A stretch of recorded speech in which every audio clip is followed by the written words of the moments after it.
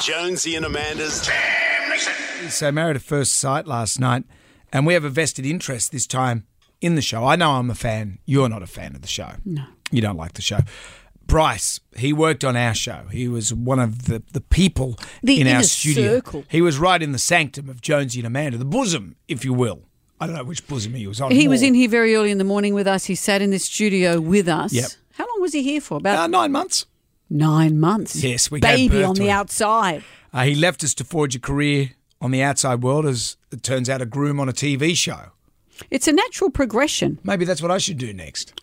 Would you want to be on the next intake of Married at First Sight? Maybe I should. And then you can come in here and give us all the goss. I'm sure I told them I was married. I could say things like 100%. Got your back. And you come in here with your teeth whitened. Get myself a big neck tattoo.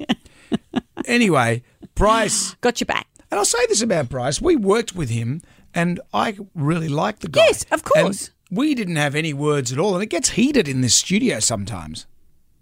From you particularly. Well, it does. No, that's not fair. But from it's you. It's like in a small kitchen. Well, we squabble because you have to, because things happen. You know, quick, we've got to talk in 20 seconds. It's like that episode of I Love Lucy. The pies are coming off the conveyor belt. Lucy has to get the pies and put them in the boxes. She puts most of them in her mouth, I think, and doesn't they all she? fall in the chest. Mr. Mooney. Anyway. Yes. That might make great TV, but it's not good radio. He was very level-headed here. He's very, very So what's he level-headed. doing? So he was on Married at First Sight. For those people that don't know what his character is, he said this about his bride, Melissa. I'll be completely honest, not my type, but she's not ugly. Yeah, there was that, and then this. If we were out in a bar, would I go up to Liz? Probably not. I put Melissa not as my top person. So You know, he says this in front of her. Yes.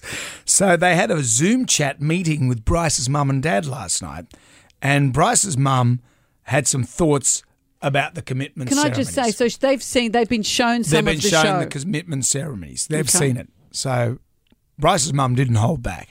I truly believe all three experts have actually picked your personality. You do become defensive, you become outspoken, and they're giving you advice. And I'm thinking, you're not even listening. You need to listen.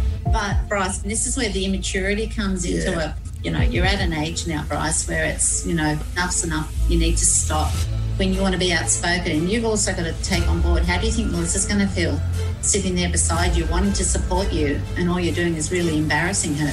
In all honesty, I don't know why she's sitting next to you at this point. So what other thoughts do you have, Mum? I don't know what possessed you to rank Melissa at 4, to be so stupid to say, oh, well, I thought I'd be honest. That's just dumb. If you need to rank her, then lie. Yeah, just lie. Poor old Melissa hearing all of this as well. She's in the meeting. You know, I'm in the room. Jam Nation. With Jonesy and Amanda.